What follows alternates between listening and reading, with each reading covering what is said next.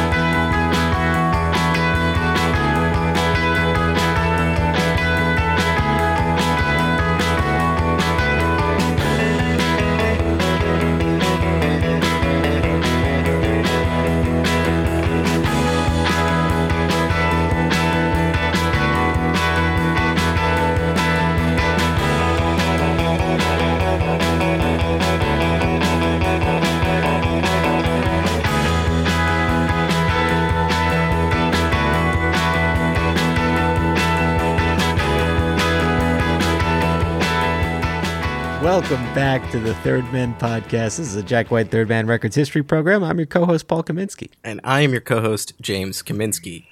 For those of you who are not on this call with us, we just did two other takes of that.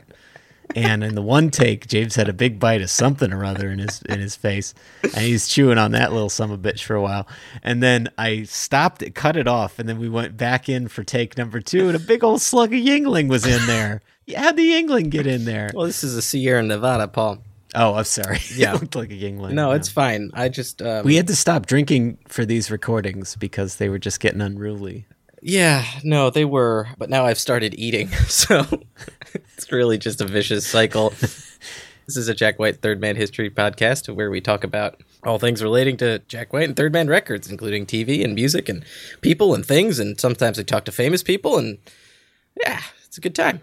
Welcome back. Hey, it's a good time, welcome back.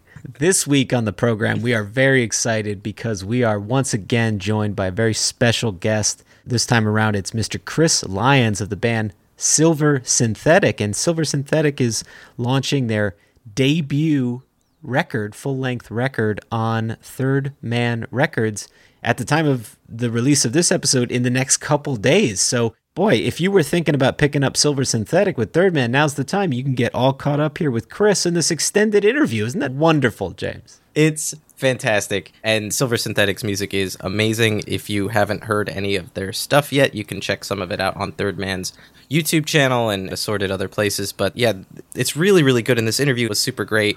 And he was so gracious with his time and talked to us for a long time. So please go out and pick up Silver Synthetic's debut album on Third Man. In 2 days' time, I guess. So yeah, it's 2 days, I think you're right there. So Chris is the principal songwriter for the group, and he was also from the group Bottom Feeders prior to this, and we talk his whole musical career. We talk about how Bottom Feeders evolved into Silver Synthetic, and we talk about the new album. Regular listeners of the show will remember in our year in review episode for 2020 that we recorded with Mr. Ben Blackwell, I was gushing a little bit about Silver Synthetic because I had heard that first single, that Out of the Darkness tune, and it just struck me. It was, I think, as I said in that episode, everything I want from a rock and roll song. It's just those rolling guitars, those beautiful melodies, beautiful singing. The instrumentation is so tight and clean and crisp. It's just what I want. It's just what I want out of a rock tune. And so we're so excited to get this record and to have the privilege of having an early listen to it. And I can tell you right now, this one is worth buying. So folks, if you haven't pre-ordered Silver Synthetic's self-titled debut full-length album on Third Man Records, go to thirdmanstore.com? Is that the website? I don't know. Is the website, I think. Just Google it. Like, really, what are we doing giving websites anymore? Just Google stuff, guys. Just ask Jeeves it. Just ask Jeeves to Jeeves, get you this Alfred. album. You can ask Q. Anon? Not that one, the mystical being from the Star Trek. Yes, the omnipotent, omniscient. Ask John Delancey, how do I buy Silver Synthetics album? And he'll say, who are you? How did you get this number?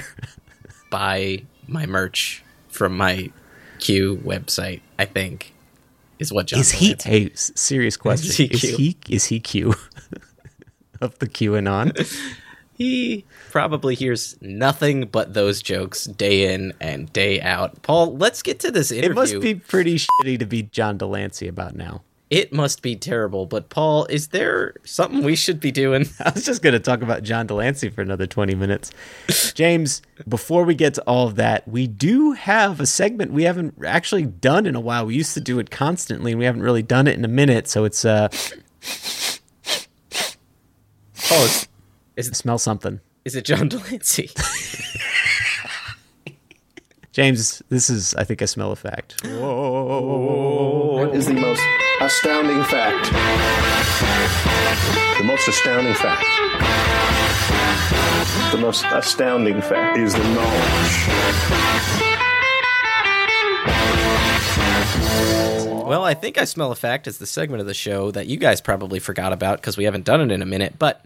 I don't think we did it all season. It's possible. I don't remember. I think I Smell a Fact is the segment of the show in which we find out something interesting or a tidbit of information about a topic that we have previously discussed, and instead of redoing the episode or doing another episode based around that topic, we then just put it in this little segment here, all nice and neat like.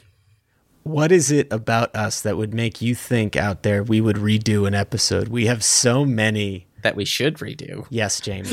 I think I Smell a Fact is a fun one. And so this one comes courtesy of Third Person in Spirit every week. Tam Davis. Tam, you're wonderful. We always love hearing from you. But Tam actually was able to provide some stuff for us that we weren't actually able to get to in our Jack and Iggy Pop episode last time around, James. Please elaborate. You remember when you couldn't get the sweet portable document format version of the Mojo magazine feature, which featured Jack White interviewing Iggy Pop in October of 2003. We did use the imagery from the photo shoots of that.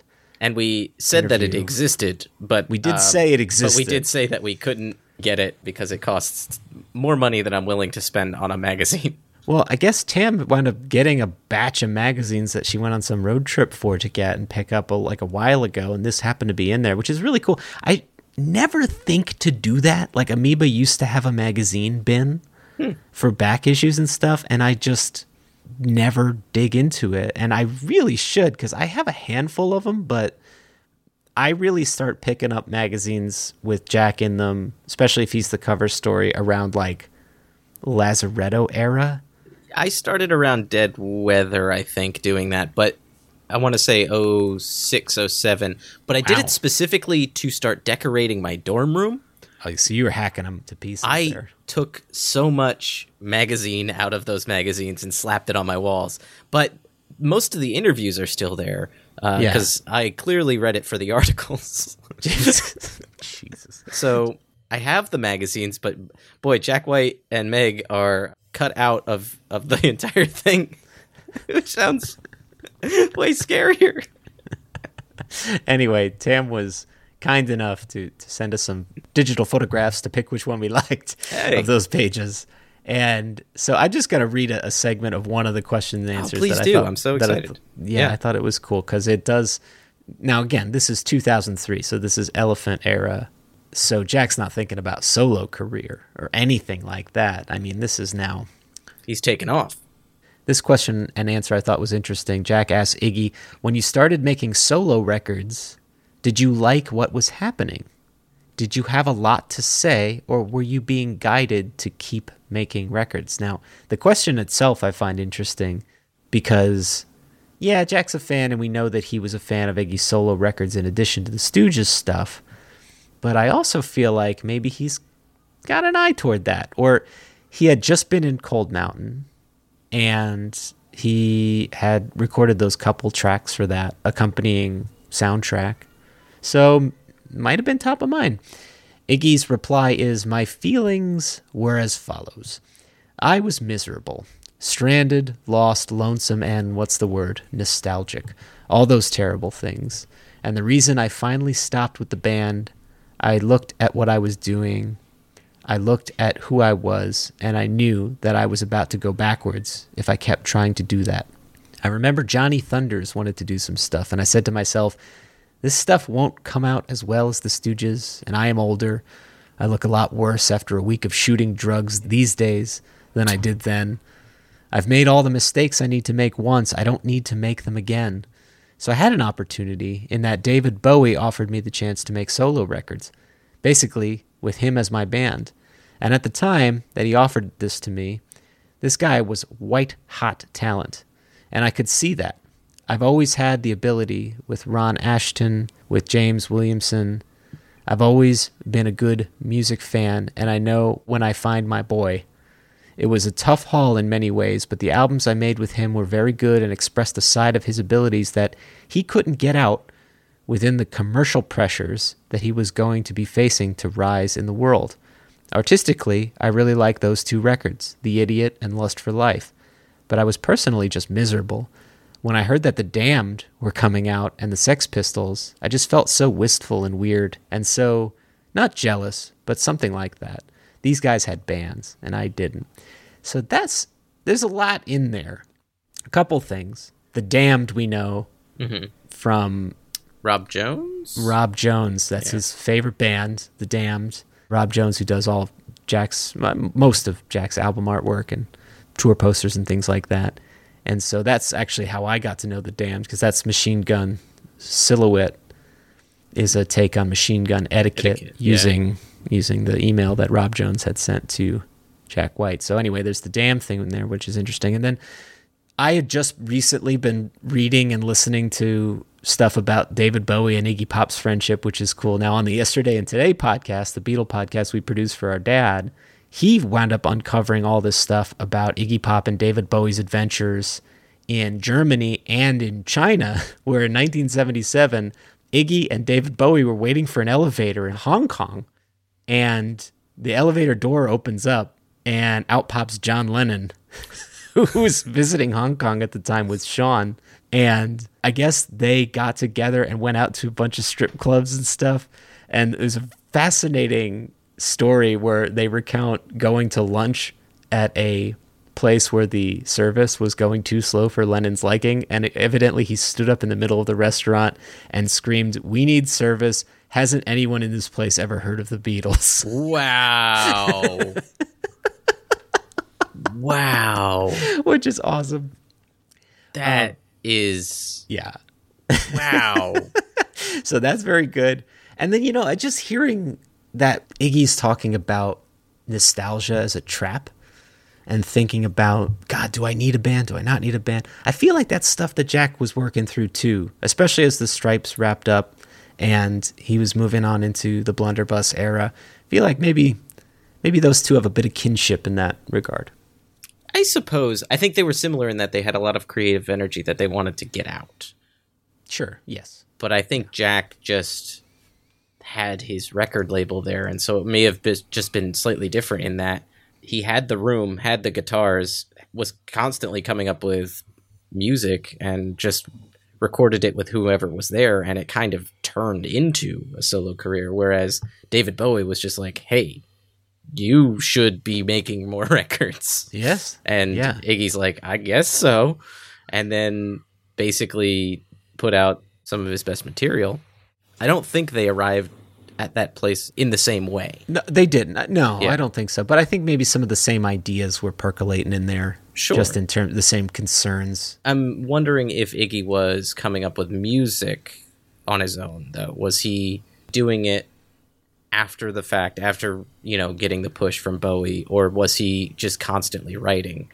I don't know. I think he wrote or co-wrote China Girl with Bowie.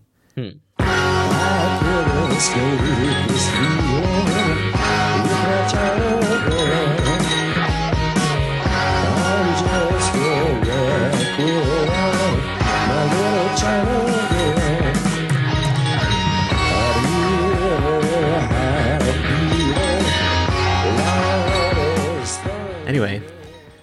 Yeah, so I just thought this was interesting stuff. And I'd also like to point out in all those photos for this Mojo magazine, Iggy's not wearing a shirt. This guy did some pretty damaging things to his body for like a lot of years, and he looks fantastic. Yeah. 2003. I mean, it looks hurt, but it does look hurt. It looks, yeah, but he's like swole, but not like gross swole for his stature. He just looks like he'll fuck you up in a fight. Yeah. Kind of swole. Sure.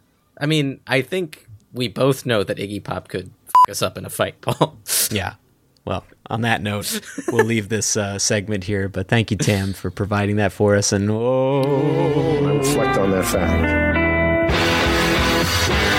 All right, everybody, get ready. This interview is going to be awesome. Let's shoot it on over to Chris, shall we? Let's do it, Paul.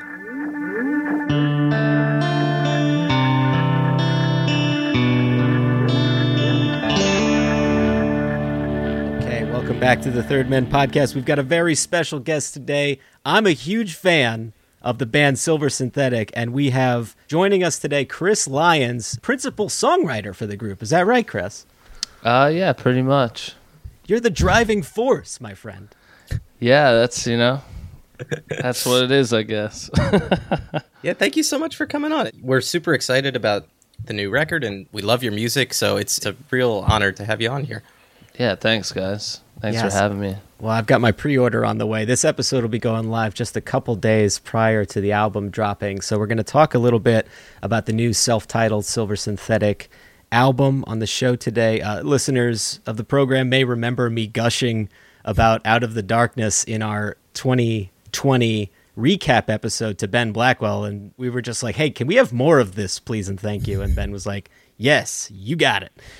In 2020, which was a garbage year, we did get this bright ray of guitar sunshine coming out of our headphones and speakers, respectively. And so it's just so wonderful to have this sound. How's it feel holding rock and roll on your back? How's that feel? You getting back problems? It's honestly like I feel generally just stressed out all the time. Oh, no, really? Yeah, I don't know. It's like hard to be in a rock and roll band when you can't really practice the act of being in a rock and roll band.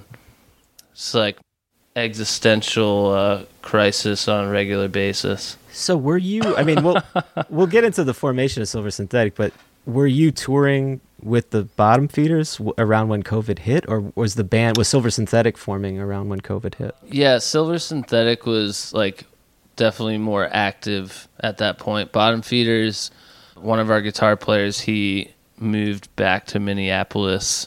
Oh, wow. A few months prior, so we were kind of just like taking a break, Yeah. No particular plan, but we weren't active at the moment. Yeah. Silver Synthetic had a lot of plans. This record was going to come out last summer of 2020. Yeah. And then we waited in hopes of like, oh, maybe this will just last a few months and we'll go on tour. Oh, God. But, yeah. Yeah, but I feel like we're rounding the corner now. I mean, by the fall, we'll be back on stages, right? So. I mean, I got vaccinated yesterday. Hey, congratulations. Oh, nice. That's Thanks. awesome. Yeah, I feel insane. But How's it's the worth arm? it. I've heard the arm hurts. How's the arm? It hurts. Yeah, I got the Johnson & Johnson, and it's like 2-in-1, and it's like knocked me out. I was like so tired. My wife got that the other day, and all of her muscles ached for a full day following after. But now she's feeling fine. Like her arm is just kind of vaguely sore. But that's worth it. I mean, worth it. the plus side is that day one you're immune. So there's that. Yeah, I feel extremely fortunate. Like it's kind of unbelievable to me. I thought I was gonna have to wait a year from now. So for a second, I thought you were going to say, "I feel extremely powerful," and I'm like, you can feel it pumping through your veins. Yeah, that too. I feel it for real. I'm glad to hear that you got vaccinated. Is the rest of the band also? Yeah, 3 of us, and the last dude's getting it like next week. So Nice. Yeah, we're trying to do everything we can to just try and get back to playing shows or get on the road. Yeah. the very least be able to travel and tour, and Yeah. even in Europe and stuff. Yeah, it was, we had a lot of plans for all that, and it all got canceled. So Ugh. for a while, it kind of felt like it was canceled forever, but we're all feeling a lot more hopeful now. I mean, the silver lining, again, like what Paul was saying, is that we got to experience a lot of this music through digital stuff and through hearing it through Third Man's, digital kind of imprints and whatever.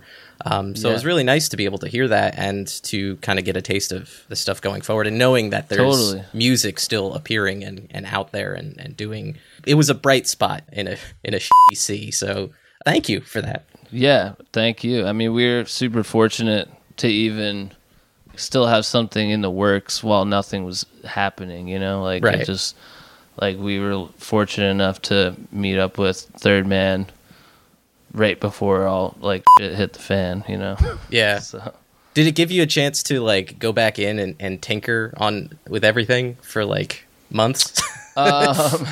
we tried our best to not do that because that can be like a really tricky process. Yeah. And we had already had like, it was all done. It had all been done for a long time. So we just tried to leave it as is. Although the mastering process, that changes things, and that was really cool. Third Man Nice. did all of that.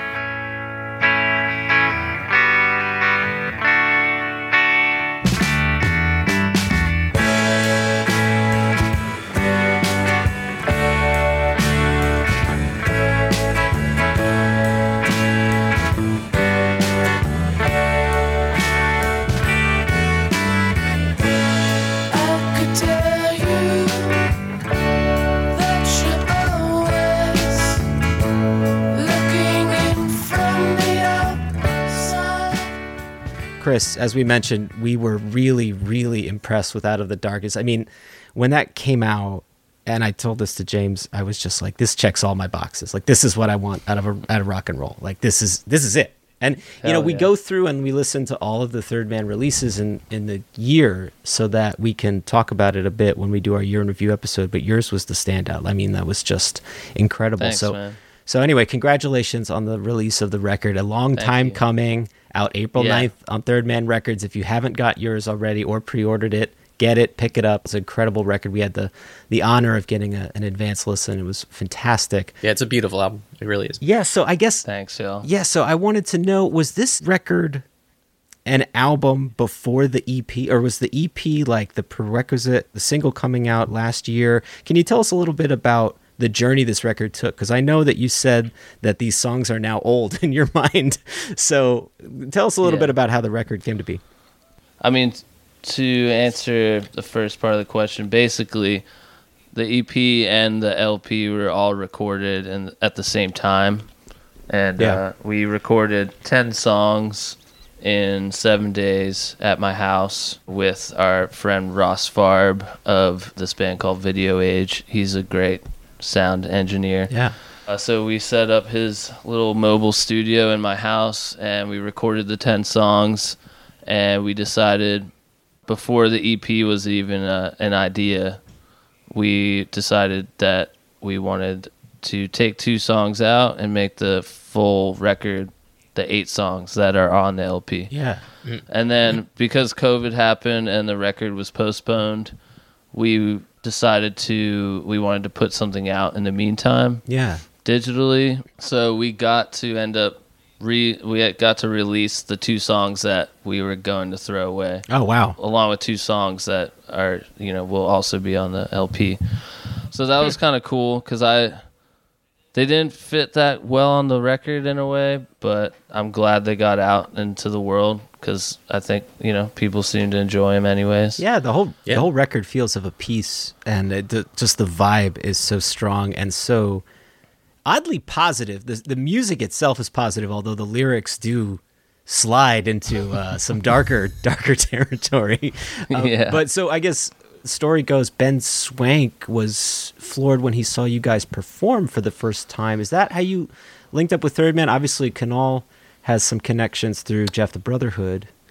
Yeah, basically, we had been just rehearsing for a while in New Orleans, playing a couple local shows, and hadn't left town yet, and decided to book a little weekend trip up to Tennessee. We did Memphis, have a lot of friends there, and then played a show in Nashville. And Kanal, being a member of Jeff the Brotherhood, and he just knows a bunch of people in Nashville, he set that show up, and he just put together a good bill. And I think he actually asked Ben Swank's band to play the show, but they couldn't. But he showed up anyways.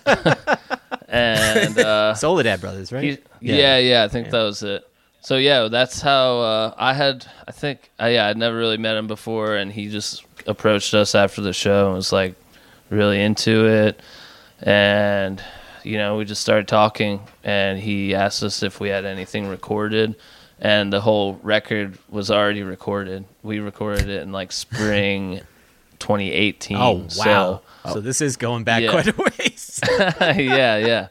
So, yeah, we just had this thing in the vault and we hadn't talked to anyone about releasing it. And so we sent it his way, and we kind of just thought, cool, he liked it, he'll listen to it, and that'll be it. But he was super interested in actually releasing it with Third Man, so we went ahead and did it, and it was that simple. Wow. Nice. Did you have any plans, like, holding it back? Were you, like, planning on shopping it around, or were you just kind of... I mean, we wanted to, but we didn't even know, like, where to shop it around. We were just like, what are we going to do with this? And then it just felt like it had started, it was like 6 months, and we were like, God, what are we doing? Like, what, this is just going to, like, disappear. Yeah. And we're fortunate enough, something came together. Yeah, I'm glad it didn't. It's, like I said, a beautiful record. It kind of evokes a whole lot of different vibes throughout the record. But, like, you get a lot of, like, folk and 70s rock and 60s rock. Like, it goes throughout. It's really, really nice. Thanks, man. So... It's like if Brian Wilson was a Thin Lizzy fan. Yeah, I love both of those bands a lot, so that's cool. Yeah. If Elliott Smith joined CCR. Did you have a conception of Third Man at all, or were you a listener to any of that stuff before you got linked up? When I, like, growing up as a youngster, I was definitely like a White Stripes fan. Yeah. So, like, I didn't know, like, a ton about the label prior to signing with them. I mean, I know a handful of the bands on the label. Yeah. But it still felt like when we were talking to Ben about making this happen, it was still, like, real exciting. Yeah. And I was like, I kind of didn't believe it was happening. Yeah, like, it's an honor in a way, Yeah. So Yeah. When we had first heard Out of the Darkness, like we said, we loved it. We were super thrilled. We had originally thought it was about picking up women at bars, but upon some closer inspection, it seems that it's about trying to coax a city dweller out of the country again. But can you tell us a little bit of the origin of the song Out of the Darkness?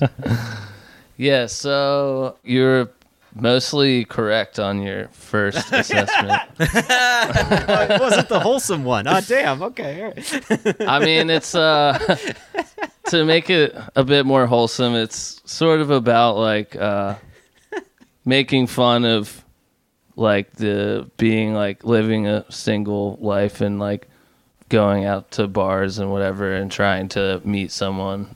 Like, just, I mean, it sounds pretty goofy, but that's the whole concept, is, like, making fun of that whole experience. Yeah. But also, to make it more wholesome, it was just, actually trying to find a partner that you feel like being around. Yeah. And, like, find something meaningful out of the whole chaos of meaninglessness and going out on the town. Yeah.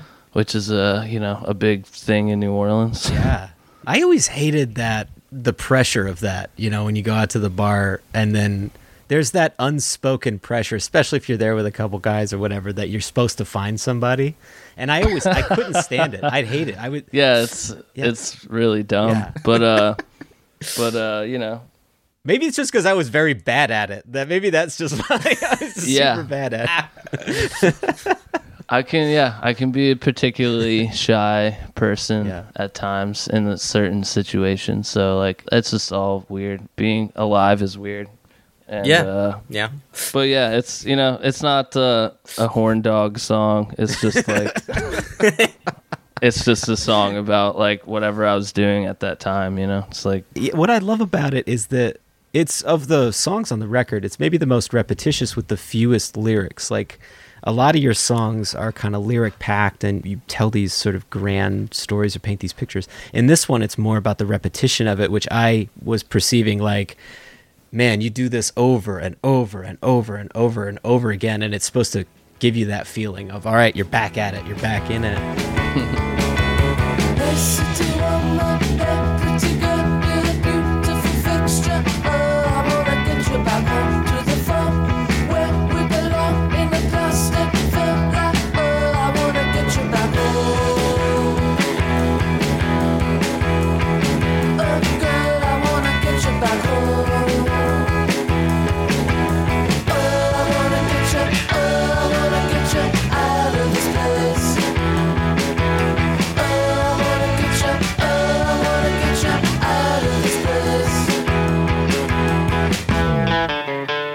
When you're writing, do you find, I mean, we've talked to a few different musicians over the years, and I find everybody's approach is different, but can you tell us a little bit about your approach to, when you're writing, does it come from a lyrical inspiration or comes from a melodic inspiration?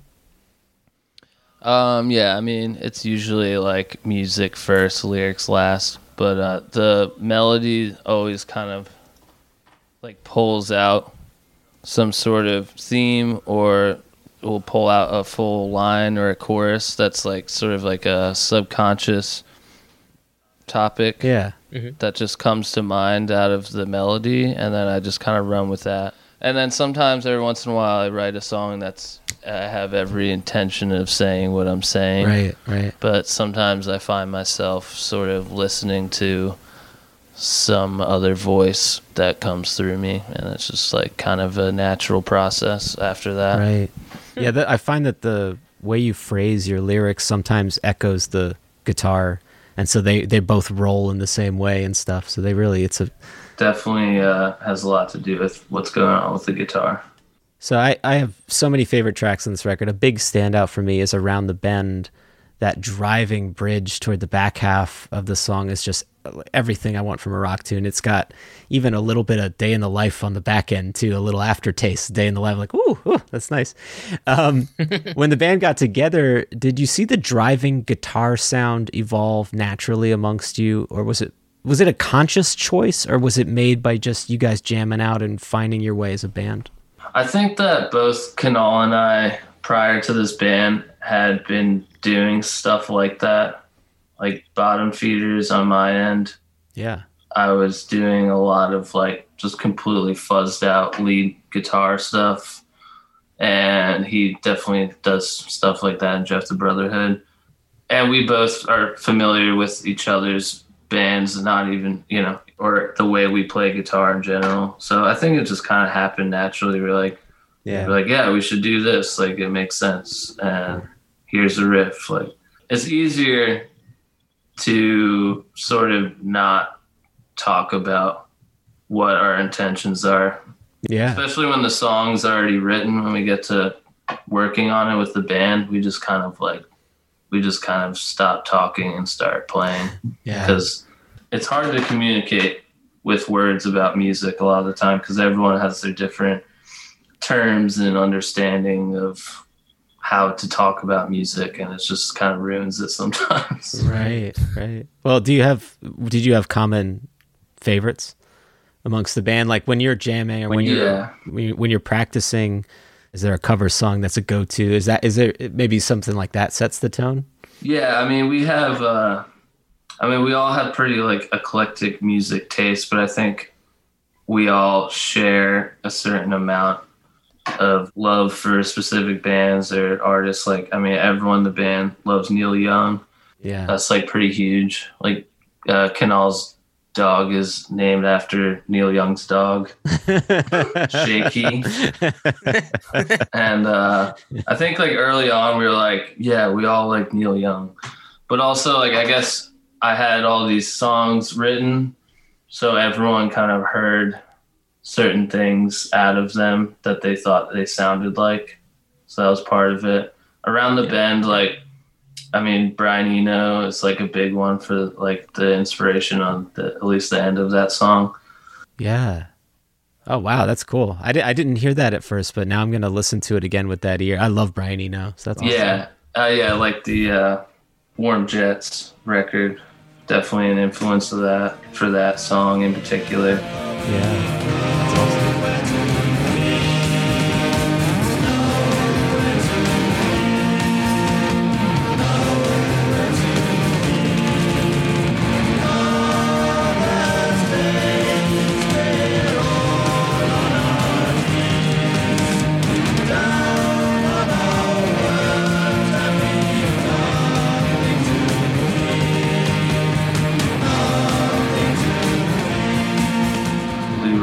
Like a big one. Like Coney Island Baby was something I listened to on repeat while I like was first writing these early like demos of all these songs. So yeah, that was like sort of there in the beginning, and now it's becoming something else. Now it's like it's not mine anymore. It's just out there.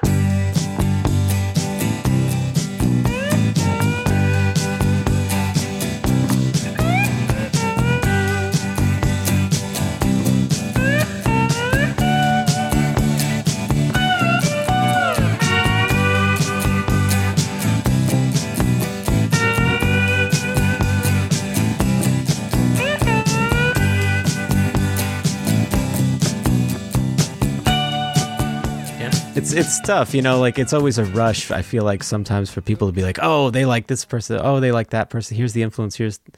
But I think I even read a quote from Swank where it was like, you guys are more than the sum of your influences. And I just thought that was a beautiful statement. I don't know. I think I'm paraphrasing there, but you know, it's hard to resist that temptation to compare, right? Whenever you're doing, I'm sure you do that when you're listening to some bands sometimes. Yeah. I personally can't stand it when people do that with my own music, and I'm just like, that's not even what I listen to, man. Like, whatever. Right.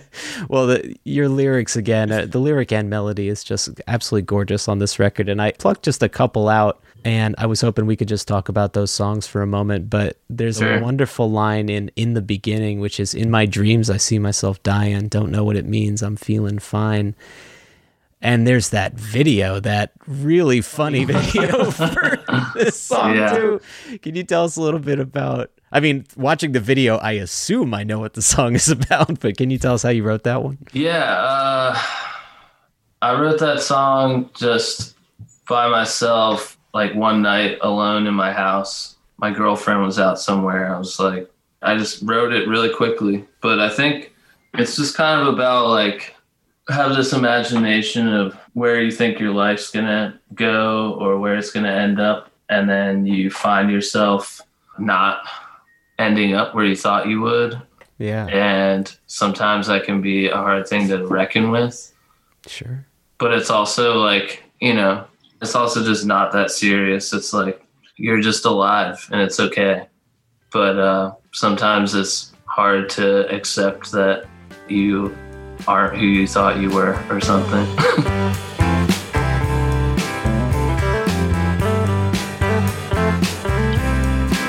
When I came to, there was no one around me.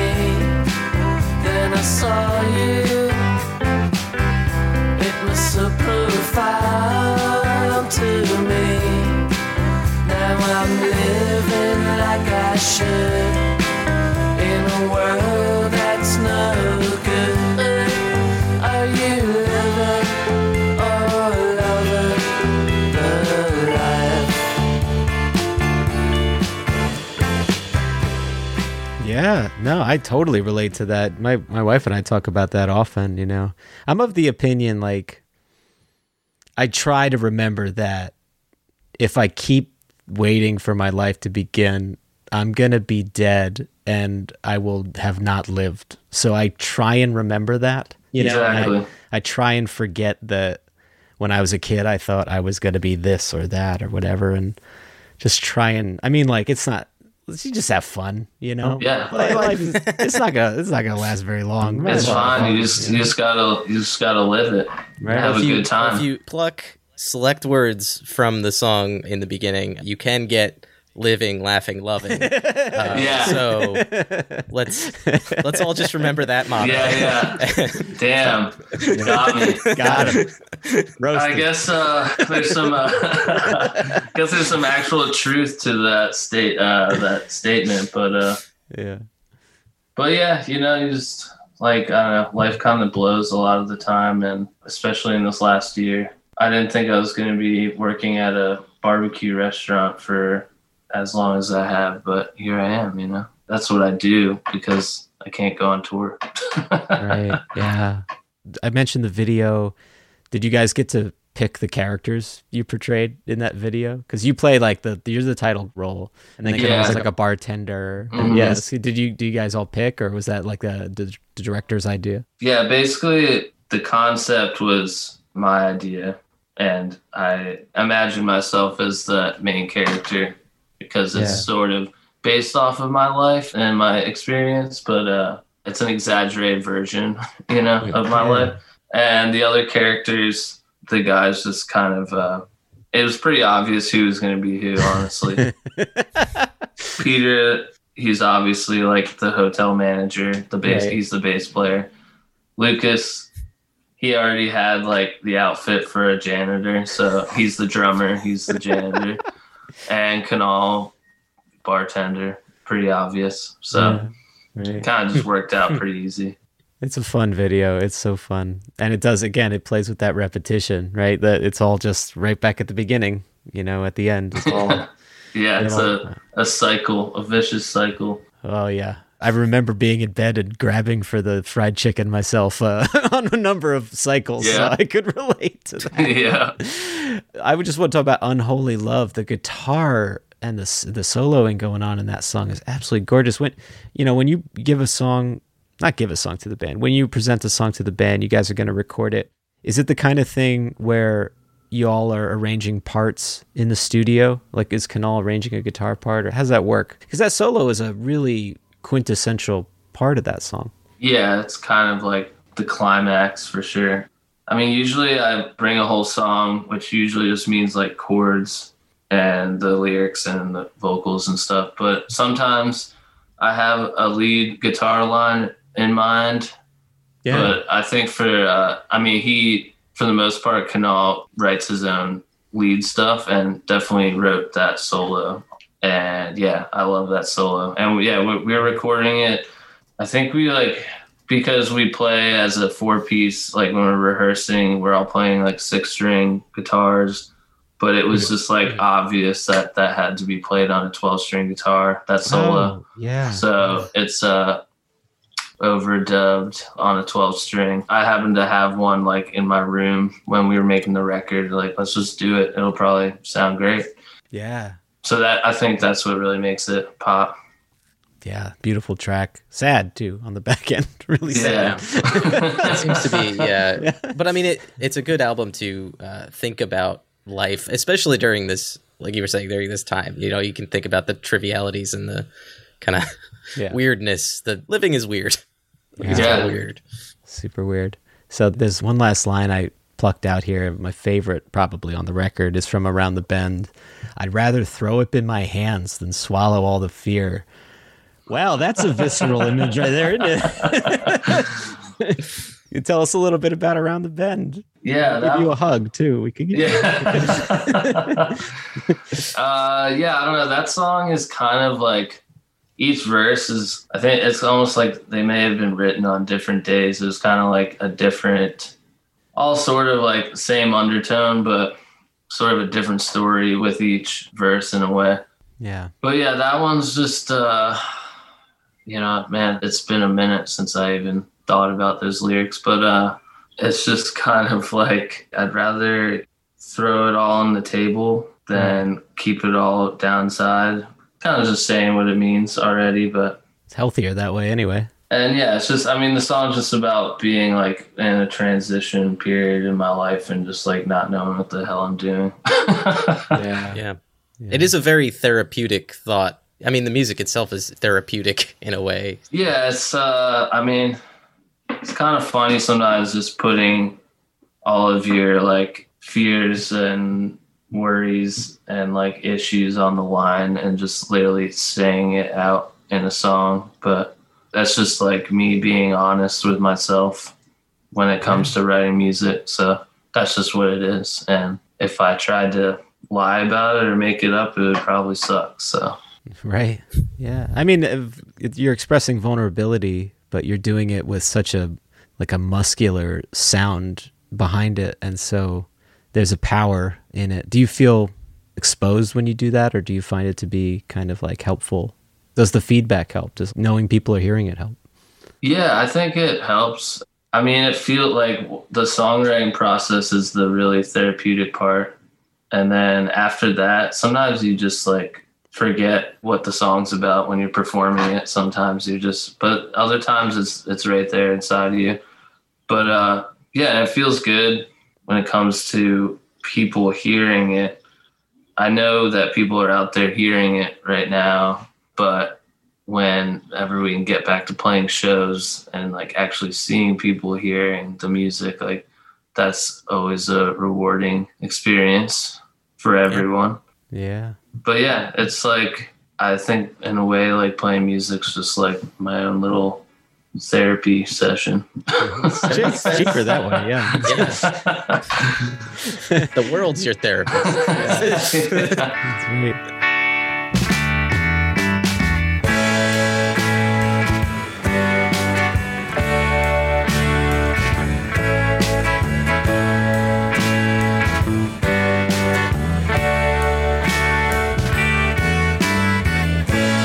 I could tell you that you're always looking in from the outside. There's a killer. One more question about the new record, then we're going to talk a little bit about your background. But we were wondering, as the principal songwriter, are you bringing demos to the group when you're writing tunes, or are you guys beating it up more in the studio? I usually have demos, especially in the beginning before like I had a band. Really, we had formed the band together. I was recording on like a 4-track cassette, and then I'd like throw that on the computer so I could add more tracks. Yeah. And I had a bunch of demos that were like sitting around for a while. And then from there, like once the band was like solidified, I would make demos. I was just keep making more demos, but there's like a few songs that I never even demoed, like Unchain Your Heart. We really worked out as a band just in the practice space. That's awesome. But yeah, the demos help me figure little things out. Yeah, like a sketch, right? Yeah. Yeah, I like to do it anyways. It seems like something that would be kind of necessary to have some bones to it before, like Unchain Your Heart. That song, you want to talk like a powerhouse behind you. That song is full of it. I love that one so much.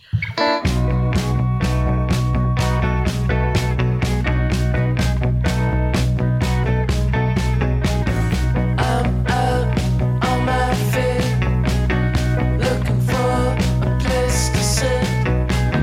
You walked right through that door. Now I can't think of anyone else, so baby.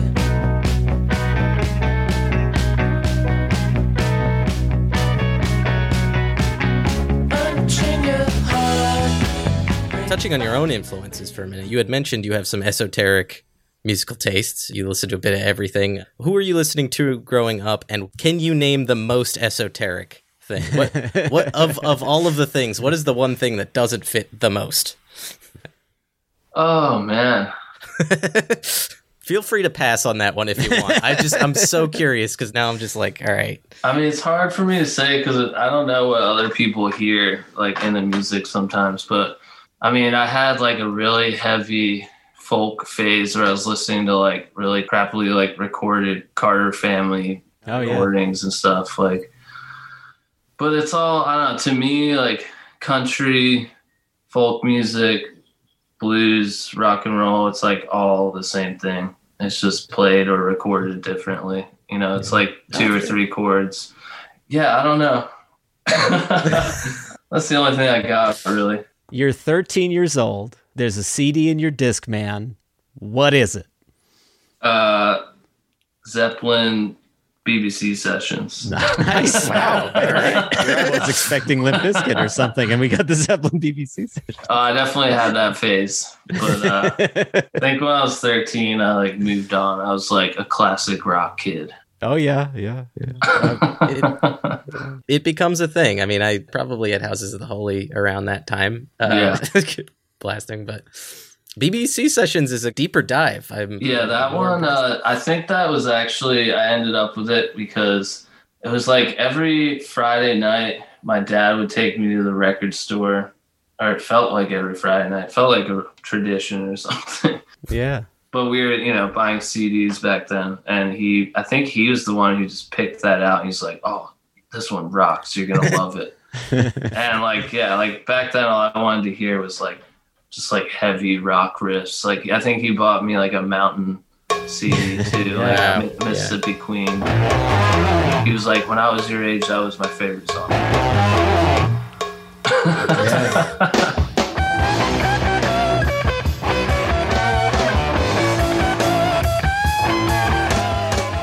I love Mississippi Queen. Yeah, that song still kicks ass, but yeah. I was just talking to Paul about this, like those strange things you get as a teenager when you're discovering music. I bought Mark Bolan's Born to Boogie as a teenager.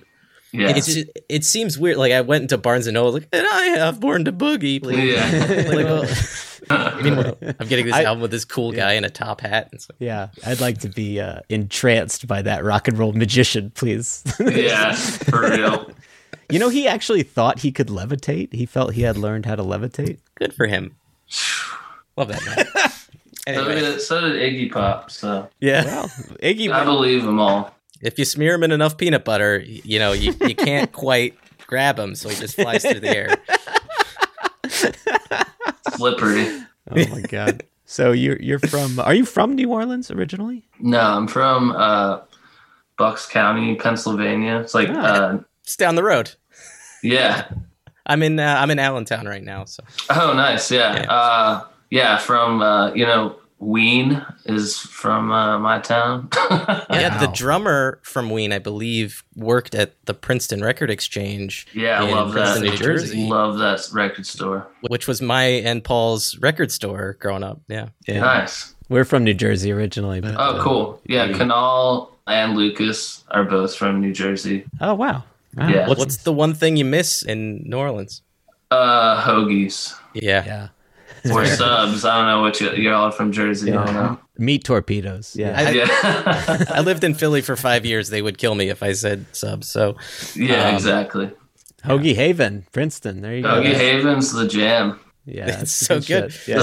Turned into Jersey Hour. Oh man. Yeah. Woof. Yeah, in New Brunswick. I forgot. You just reminded me of those food trucks in New Brunswick. I'm like, oh my god. Yeah, I miss the food. There's the Italian food in general up there is a lot better than it is down here. Well, when did you make your way to New Orleans? 10 years ago, I moved here to play music with our drummer Lucas. Yeah. We went to high school together. We played music together all throughout high school.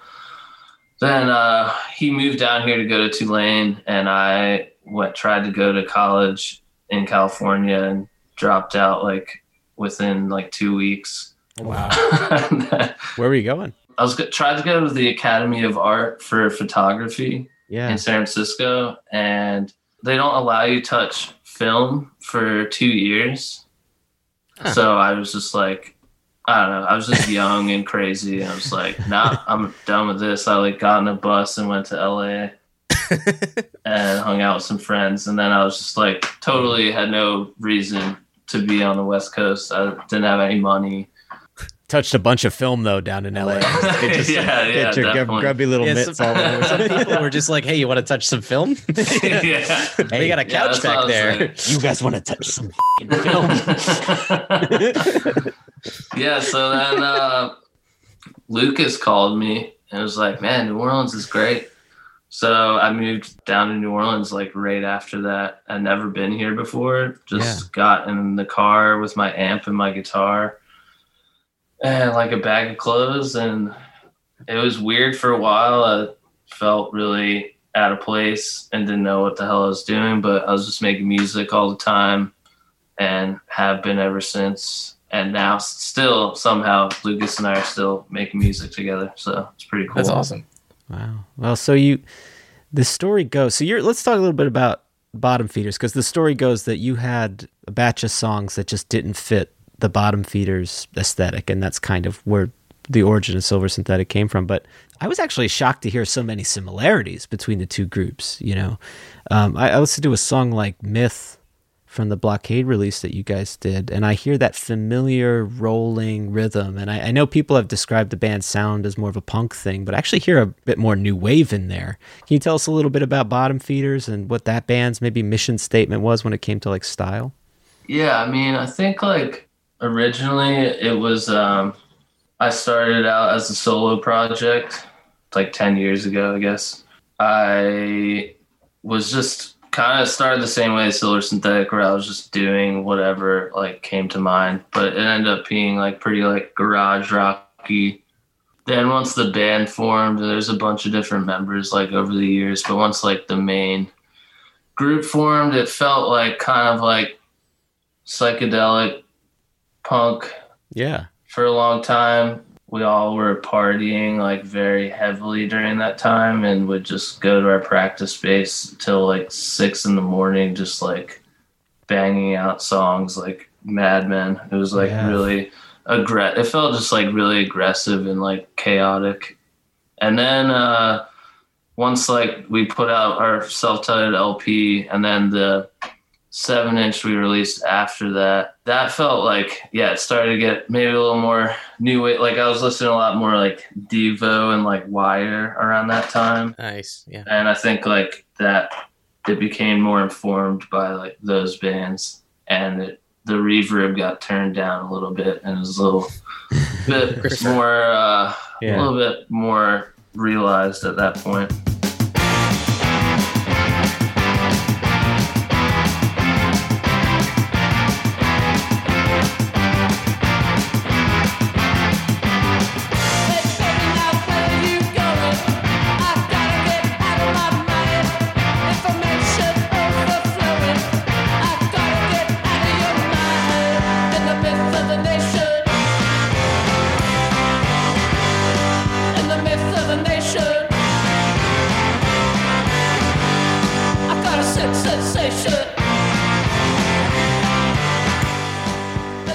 But, we were just, in our heads, we were just playing rock and roll, and it was our interpretation of it as a group, so. Yeah. Well, was there a moment when you realized that those aforementioned tunes necessitated a new band? Like, how did the rest of the Bottom Feeders take that? Or was it more of like a, this is ending kind of thing? No, it was just, I was doing both at the same time for a while. For a while, I was like, maybe the whole sound of Bottom Feeders is about to change. So for a while, I thought that we were going to start playing those songs. And then I realized that it didn't make sense. I wanted to have like two kind of like sides of the coin of my musical tendencies or whatever. So, I just don't like mixing things I don't like listening to records that don't really flow. Mm-hmm. And it just didn't make sense to me. So I decided that I needed to start a new band. And so I started playing the songs with like a bunch of different people. Lucas, the drummer guy that I went to high school with, he was the drummer in Bottom Feeders. And so he was obviously still going to play drums in Silver Synthetic. Yeah. And then, met Kanal, or I've known Kanal for a long time, but we tried to get him in Bottom Feeders at one point, and then that didn't happen, and this happened and worked out. And Peter, bass player, known him forever too, just fell into place. So, Yeah. How'd you arrive at the name? I just literally, in my book I write all my lyrics in, I just started writing random words on a sheet of paper in different orders. Yeah. Hoagie Haven. No. Yeah. Haven. Yeah. Yeah, I just kept on writing names. I think there's a bunch of funny different versions of our current name.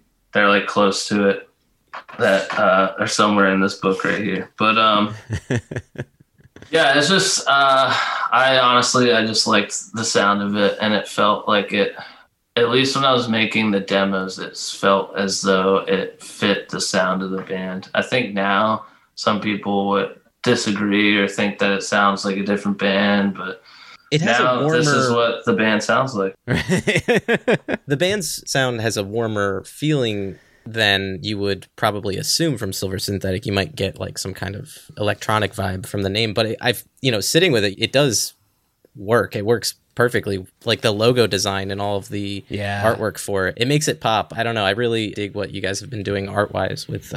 Yeah, that was our friend Eliza Weber from Chicago. She plays in this band called Gliders with a Y. They're amazing.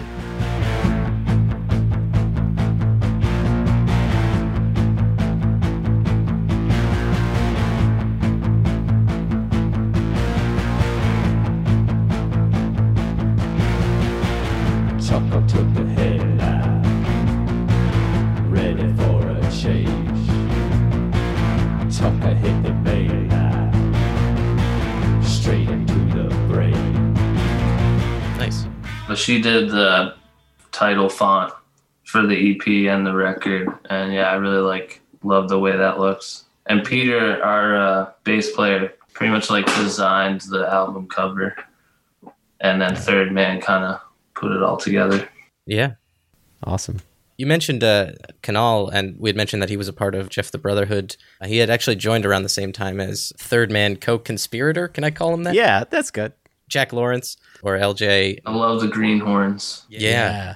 And that was an interesting Third Man connection that we were just kind of discovered. But Kanal is credited with writing some songs with Jeff the Brotherhood. How did it feel having a fellow writer, guitarist, adding his spin to Silver Synthetic? Yeah, it was great.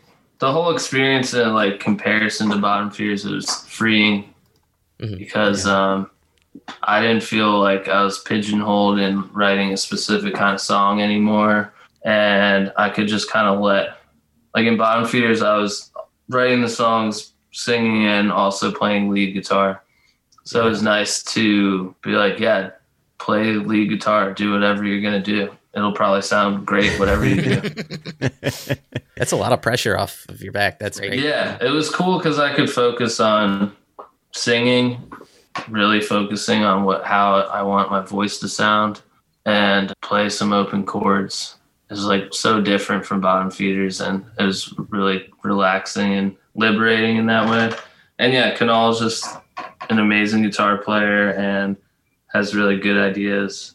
And I love all of his lead parts that he's contributed to all the songs. I wanted to remark on your voice. It's so tuneful. It's got a tenderness on the record, which I really, really love.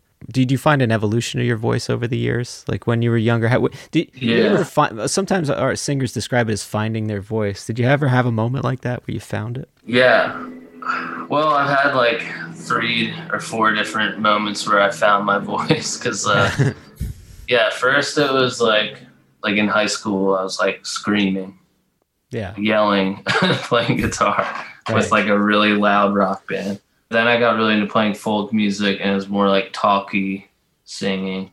Then Bottom Feeders was back to yelling kind of, but melodic and high falsetto vocals. And then I felt like I really found what I'm most comfortable with, what my voice actually sounds like when I started working on Silver Synthetic. It just felt the most natural. And I just put a lot of time and effort into rehearsing the songs by myself with an acoustic to figure out how I intend to sing every song. And I think that like paid off.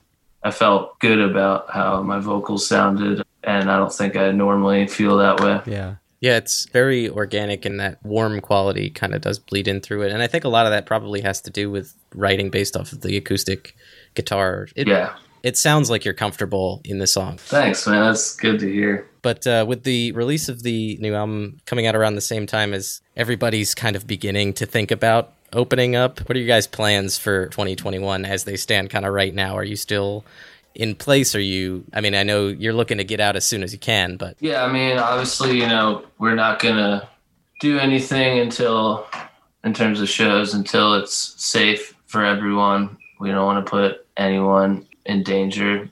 Mm-hmm. But it's hard to tell. I think things are moving along in a positive direction faster than I expected in terms of just like COVID and everyone getting vaccinated. So there's plans for the fall for something if it's possible, and that's just kind of like where we're at right now.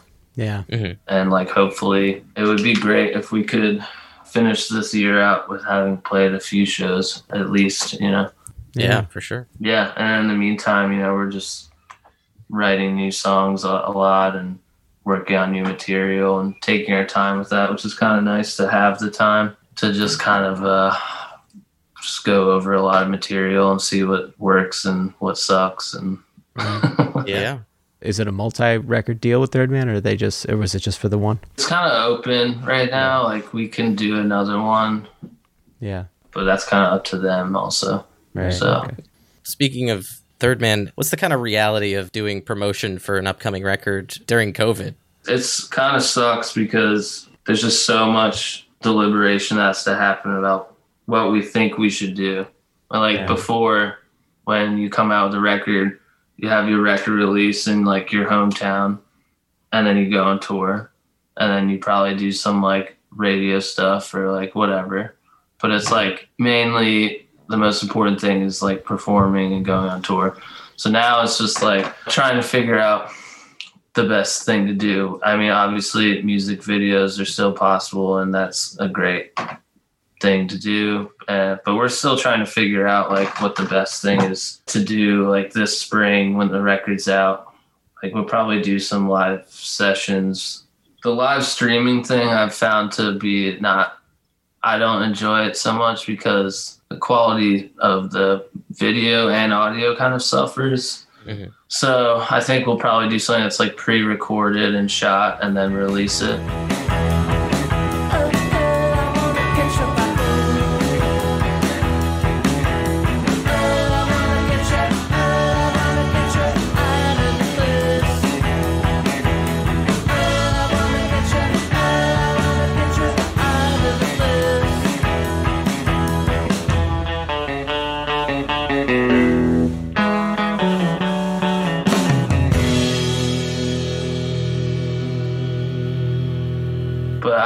I don't know. I'm just kind of like in the dark on actually trying to promote a record when you can't just perform. Right. It's like there's only so much you can do, and those are the things that seem to work. And then, you can try and navigate social media, which I totally hate. And why? It's not like it hasn't done anything bad. Yeah. Right. It's just like a necessary evil, I guess, at the moment. Right. Yeah. So, try to utilize that. But yeah, I mean, there's only so much you can really do, especially when this is your first record and you don't have like already like a large following. If you want to do a show when everything is back open over at Siren Records in Doylestown, dude, I'll be the first in line. Yeah, I just talked to Joe Montone. He works there. Yeah. And they got a few copies of the record. And oh, nice. So yeah, that would, or either that, or we'll be playing at John and Peters in New Hope on our whatever our next tour is. Man, for sure. I love New Hope. Yeah. You ever go to the Lambertville flea market out there? I love that. I found so many comments. The Golden Nugget. Oh yeah, I love it. I love that place. Yeah. Far out. Yeah. That's wild. Well, Chris, we want to thank you again for joining us today. And really, congratulations on the record. I know it's a weird release because COVID and all that stuff, but it's a beautiful record. And man, that's just what I want to hear from a rock and roll album. I can't tell you, James will attest to how annoying I must have been, but I was very excited when I heard this tune last year, Out of the Darkness. And the rest of the album just backs it right up. I mean, the rest of the album is just as hooky, just as really bright. I can't emphasize the brightness enough. I mean, and that's why the name Silver Synthetic kind of makes sense to me, because when I think Silver Synthetic, I'm thinking of sun gleaming off of it. And you really do get that vibe. It's got a very sunny vibe. I'm glad that comes off. Yeah, man. Thanks for the music. We really appreciate it. Thanks for joining us today. Congratulations. Yeah, thanks for having me, man. Yeah, thank you so much, and keep making great records. So, yeah, we will do our best. No pressure or nothing. Just make them great. No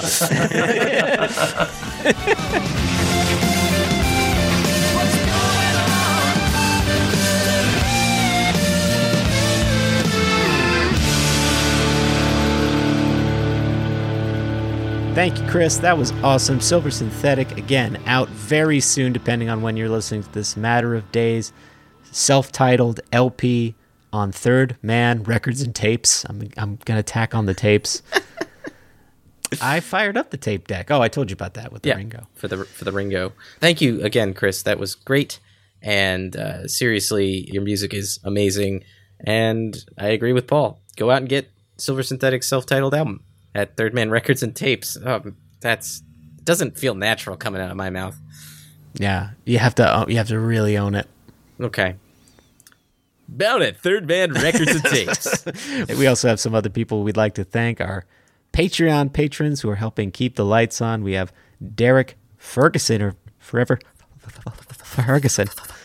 Michael Brookfield, the Bone Brookfield, Tam Davis, our third person spirit every week, Ashley Forbes, Steady Ashley Goes, Shane Ben Jamson, the Shane boy you've always known, Melinda Endress, you look pretty in your fancy Endress, Elizabeth Myers rolling in on Burning Myers, Brett Garsky, the Brett 3 Killed McGarsky, Yvette Wilkins on Sunshine, Brenda Englehart, We Want to Be the Boys, To Warm Your Englehart, Kate McCoy, the Bones of the Operation, Stu Cat, Stu Driver, Julia and Tobias, the $3 Hat Migs, Melinda Taylor, Send Me an Angel Down, Josh Aiken, or Joe Shaken all over, and Luke Sinclair, Luke Me Over Closely. And if you'd like to interact with us or do anything like that, you can follow us on a number of platforms, including Facebook at facebook.com/thirdmen. You can tweet at us at thirdmencast on Twitter. You can tumble on down with us at thirdmenpodcast.tumblr.com. Who knows if that's updated? I, for one, never do. So I don't think I've updated that in a while. So you can go there. You can go there and look at stuff, I guess. So find a nice Tumblr. Figure out a fanfic. Who do you want to see have sex with Aang? I don't from think Avatar: they do. The Last I don't think Airbender. Tumblr lets people do that anymore. Are you serious? Did they ban the sexy time? They banned all sexy stuff like 4 years ago. I write all my sexy stuff in code. I write it all on Parler. That's why. I know they will not censor me, Paul. Thank you, James Marie Taylor Green. James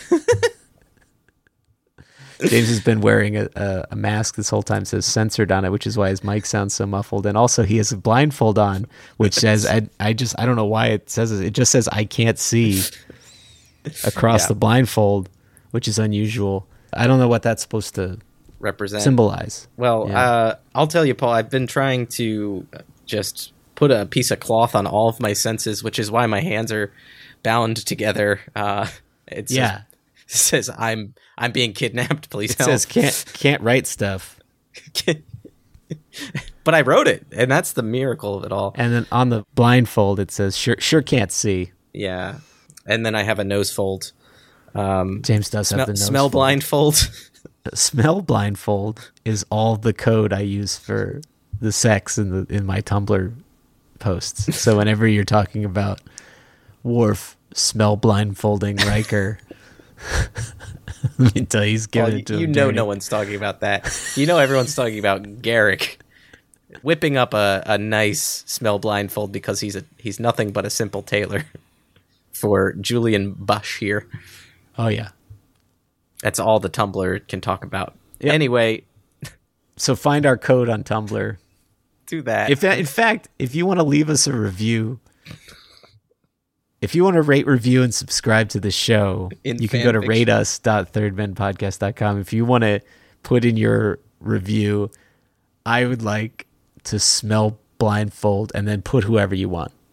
You know, it's really taster's choice. Or just write some fanfic. Write some fanfic about the show or about No, well, Us? Paul, don't. Iggy Pop. Well, we don't want to smell blindfold each other in the fanfic, although I don't want to read that. I did Anyway. this. I know I did it. I did the bad. Anyway, that's Tumblr. You can find us on our website, thirdmenpodcast.com. You can email us, thirdmenpodcast@gmail.com. You can send us listener corrections, information. Just say, hey, we enjoy or hate the show. But you know what? We just like getting those emails. They make us happy. So do that. You can find us on Instagram at thirdmen_podcast, where Paul posts fun images relating to the show. You can buy some merch at bit.ly/thirdmenmerch. If you don't want to be a Patreon supporter, because you don't want to do a monthly thing, but you still want to support the show, you could do so by buying a piece of cloth, by buying a blindfold Yeah. or a mask that says, "Don't censor my fanfic." And you can find us Just a couple of earmuffs that just say, huh? You can find us on Acast. They host our show. We love them. And you can find us on YouTube as well, youtube.com/c/thethirdmenpodcast. And that's where we have some visualizers and animations and assorted other bips and bobs, bip bops up there. It'll be for a you. race to see who updates what first. If I update the Tumblr first or if you I update the update the YouTube YouTube. first. Now I got things to do.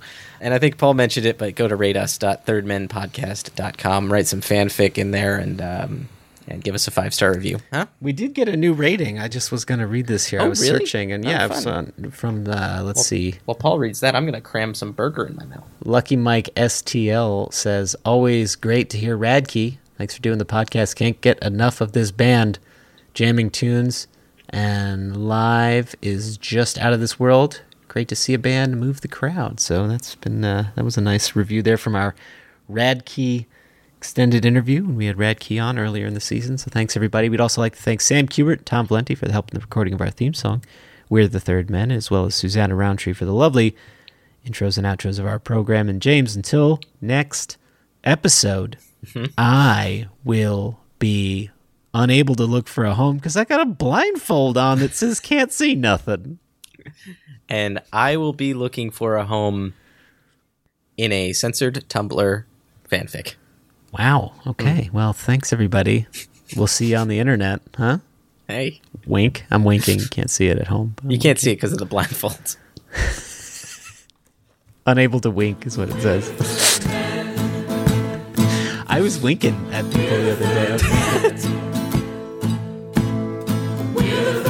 For more information or to contact the show, visit thethirdmen.wordpress.com or email at thirdmenpodcast@gmail.com. Also visit @thirdmencast on Twitter and search The Third Men on Facebook.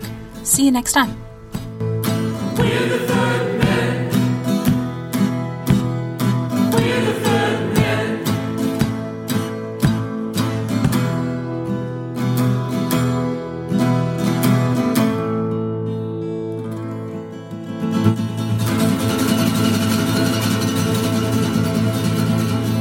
Yeah, well, that would be the wig. Paul's like, look at me. I'm not with you, but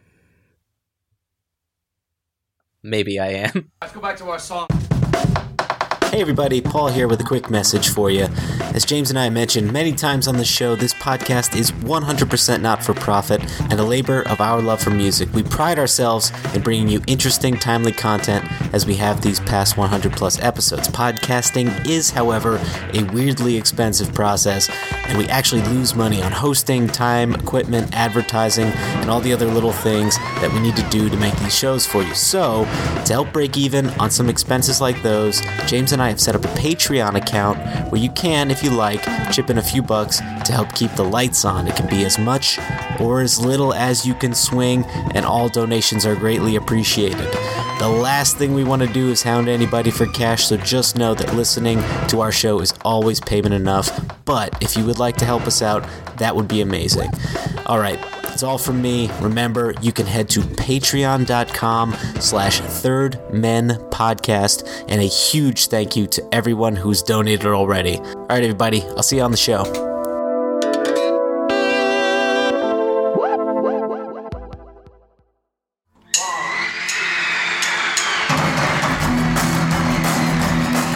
I'm John, I'm Paul, I'm George, I'm Rigo. And I'm Wayne Kaminsky. You are all invited to join us on a magical mystery trip through the lives of the Beatles every week on the Yesterday and Today podcast. This show details the chronological journey of the world's most famous band, using music, interviews, and rarities collected since the debut of John, Paul, George, and Ringo onto the world stage. We're a fan-made production, and we're available now on iTunes and wherever you find your podcasts. So sit back, relax, and download the stream. We hope you will enjoy the show.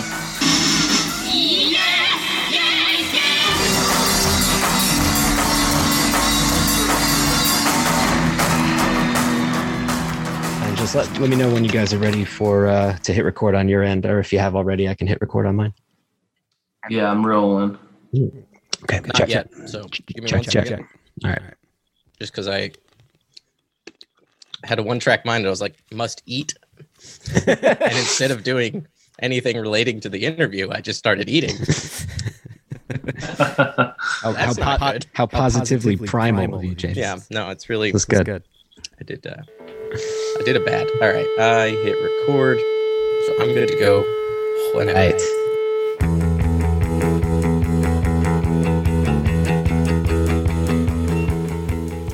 I am in fact recording. This will be my last chew. It's sorry. This time is a fun time of I leave Ariel in charge of dinner, putting Jack to bed, bathing him. But like, I never want to leave her in charge of dinner because it's such a pain in the butt.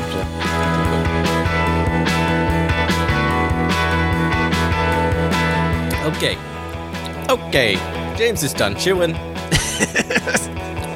Yeah, this is the Third Man Podcast. I'm your co-host, James Kaminsky, and I just took a big bite. Program. I am your co-host, Paul Kavinsky. I gave you a second clean option. I'm gonna come back around for a third. Welcome back. What do you think? Hey, James. What do you think he smells like? What do you think John Delancey smells like?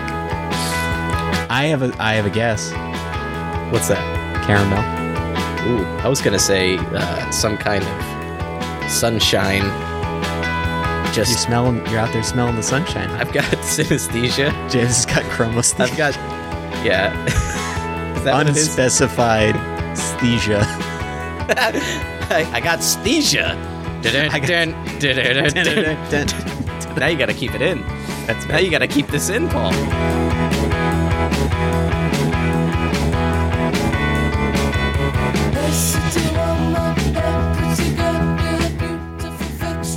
Is Paul gone? Paul, are you here? It does look like he's listening. He was looking pretty stoic over there.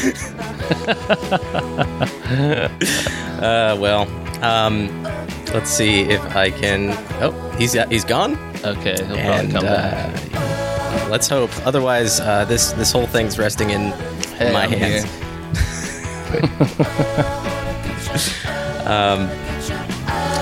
But yeah, I'm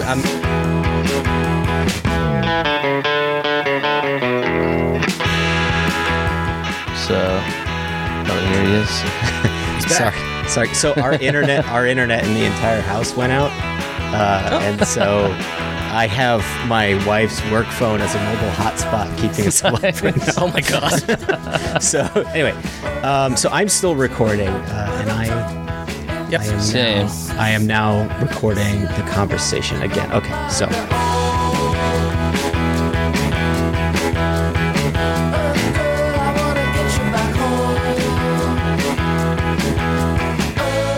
bit.ly. And kids in the coitus. You can buy some merch at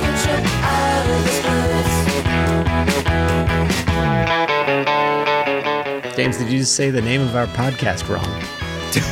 Probably. And this is My Brother, and Me. Yeah. This is the Third Men podcast. Did I say it wrong? Did I really do that? Welcome back.